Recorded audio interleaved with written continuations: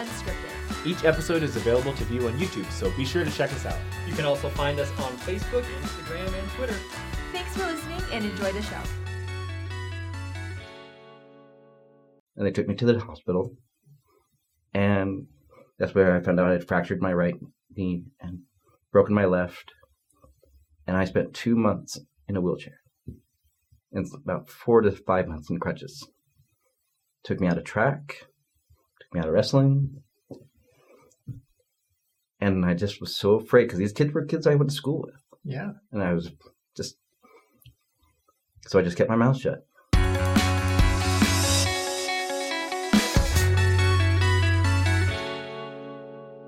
Hello, everyone. Welcome to Saints Unscripted yet again. And today we have Leaf with us. We're going to be hearing about his conversion story, which I hear is quite the interesting, unique conversion story, right? That's absolutely true. It will definitely be a unique story. Great. Well, we can't wait to hear it. Where do we start? I think it's best if we start at the beginning. A very good Let's place do to it. start. When you sing, you begin with do, re, mi. So, history about me. I actually grew up between Provo and Spanish Fork, Okay. and I grew up Catholic. My mother's side of the family was very strict Catholic, which I have a very deep love and fondness for. I really appreciate my upbringing because, it was very respectful. My father's side, though, was Church of Christ, but it was more the Church of Football on Sundays. What are we watching? Channel 7. Honey, are you shooting him with something? And he was a much more casual observer of the sacrament. And yeah, so I grew up in downtown Provo as a Catholic. And to be honest, I grew up, it's weird to say this, I hated the church. We get that sometimes. Yeah, it's true. But probably not for the usual reasons. I wasn't taught to hate the church.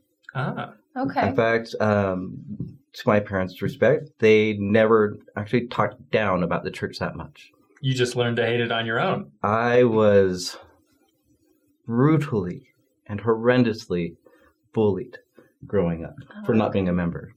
And it was obviously told to me on many occasions. And it was so bad, I ended up changing schools on multiple occasions. When I was 8 years old, my parents divorced, and they later remarried. And I would switch between my parents depending on how bad the bullying would get at certain schools. And to give you an idea of how bad it got, there was one incident, one of many, unfortunately, that stands out. So my stepmother was a member of the LDS Church. So my dad married into the church. He sort of joined, but never really joined. I think he joined for her. But he kind of went back to his own ways. But my stepmother, when she saw that I was being bullied, she thought it might be a good idea when I got a little bit older to, introduce me to other kids my age, make some friends. And when I was 12, we were living in Spanish Fork, and she took me to a young men's basketball game at the local church. So I was going to go there, play basketball, because I was 12. Of course I love basketball, And I was like, okay, that's fine, So we go to this church. She was going to drop me off. It was about 2 miles away from my house, and she was going to come back and pick me up in 2 hours. I'm like, great. And I go, she drops me off, and we're playing basketball, and everything's going fine. Great kids.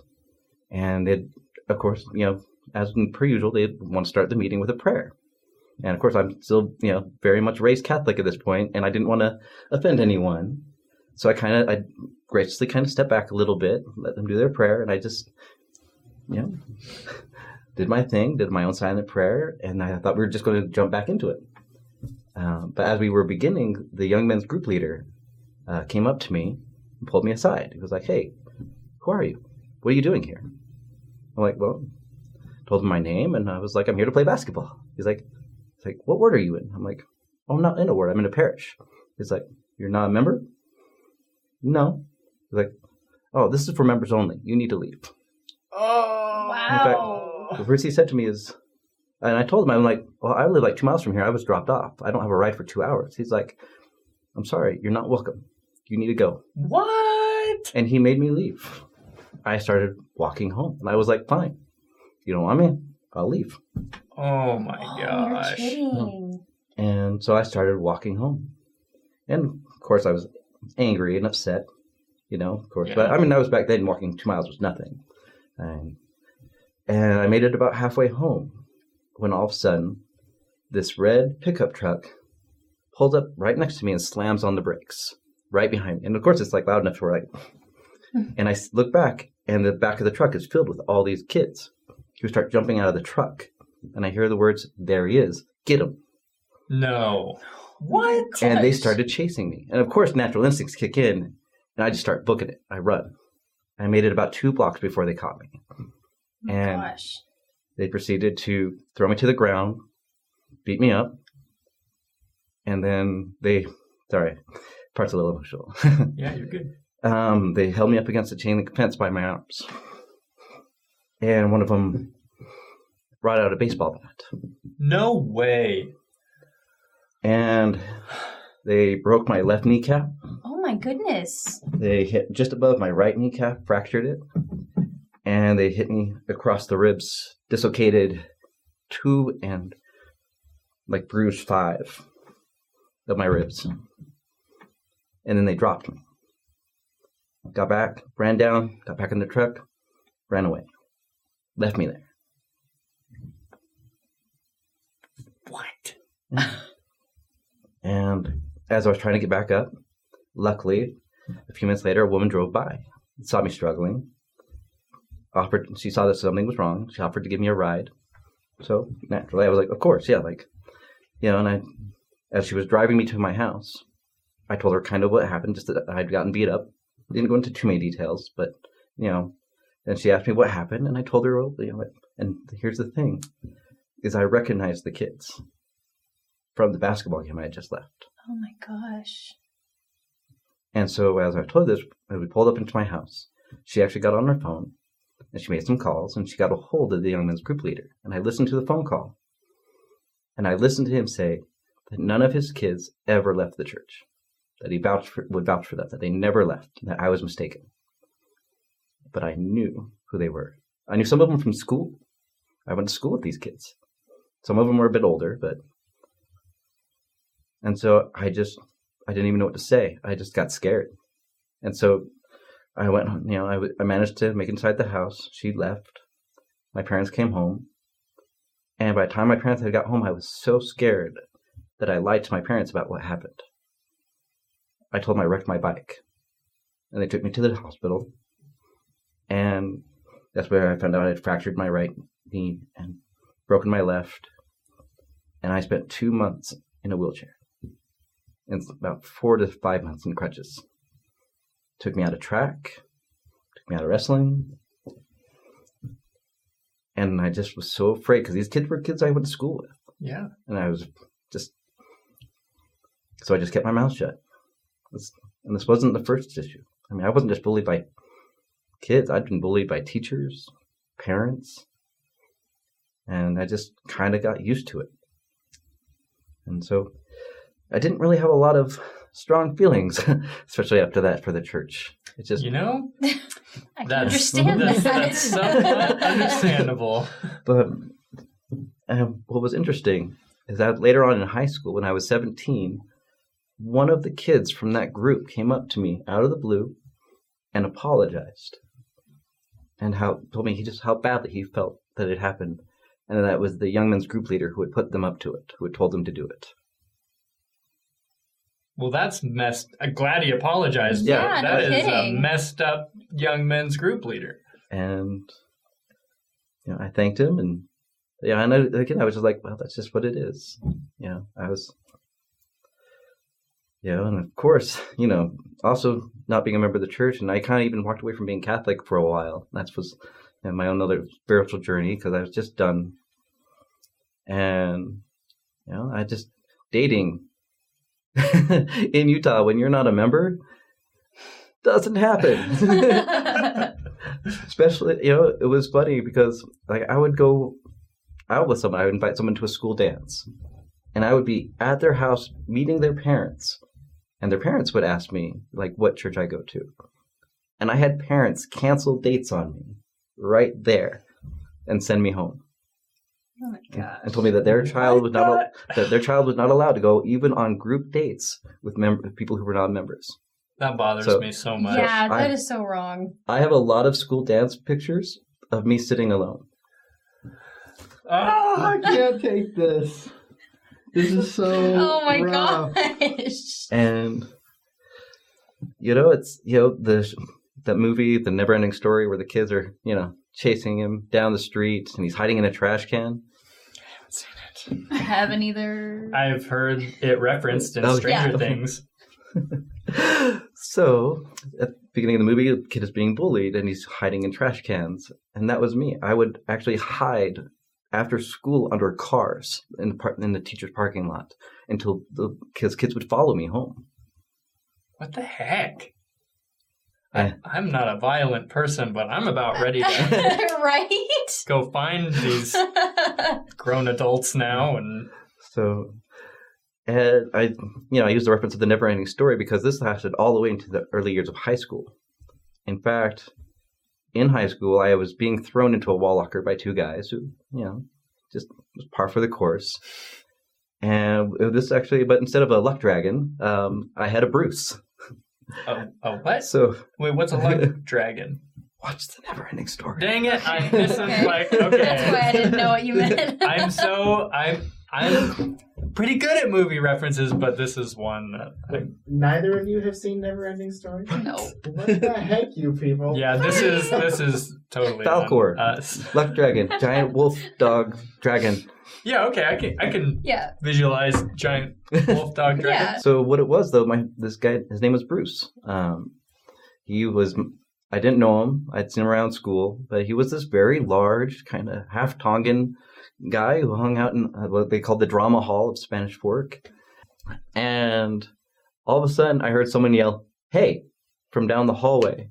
And I see this very large man start running towards the two guys, and they booked it. And he just looked down at me, the biggest grin he could give me, held out his hand and said, "Come with me." Helped me up, and he took me down to the drama hall. And back then, I dressed very much like nice, kind of straight edge kind of kid, nice, dress clothes, a little dorky. I was a very small kid growing up. My nickname back then even was Sticks. Really? Mm-hmm. And just because of how skinny I was about 115 pounds in high school. And so I was not a big person. Welcome to my life. Yes, it is still my life. Still sharply dressed, though. Yeah, right? There you go. And he introduced me to this group of people who, there were goths and punks and just this skaters, and they were the nicest people you would ever imagine. Welcomed me in with open arms, invited me in, and showed me this whole world of just love and affection. And they were from all ranges of religions and backgrounds and cultures, and I was just fascinated by this different culture I was introduced to. And oddly enough, the Gothic crowd was, kind of a highlight for me, because they introduced me to the place called Hot Topic. Nice. Nice. Which took my parents a little while to get used to. And one day I showed up to school in a full trench coat, fishnet, eyeliner, black lipstick, chains. Oh, yeah. And the reaction I got walking down the hallway went from just one of abuse that I was used to it was like Moses parting the Red Sea. Nobody would even come close to me. Okay. I once accidentally bumped into somebody else that was my fault, and they apologized. It was a very different perspective for me, and I was like, wow. I guess it's true. It's better to be feared than loved. No, it's not true. But it just, at the time, I just kind of was doing my own thing for a while. In fact, I was a really good student. So I learned in high school that if you're not a member of the church and you don't take seminary, the school system was designed to where if you take another class, you graduate a year early. Ah. Okay. So I was taking college courses my whole junior year. I showed up for my senior year, and I was there for about a week. and they sent a counselor to my classroom and told me go home. Like, you graduate, here you go. You've got all your credits, you don't have to be here anymore. Nice. I was like, 1 week senior year. Heck yeah. Like, That's how to do it. you know, like, yeah. So I actually moved out when I was 17 and got in my own apartment. I was working full time and just taking college courses.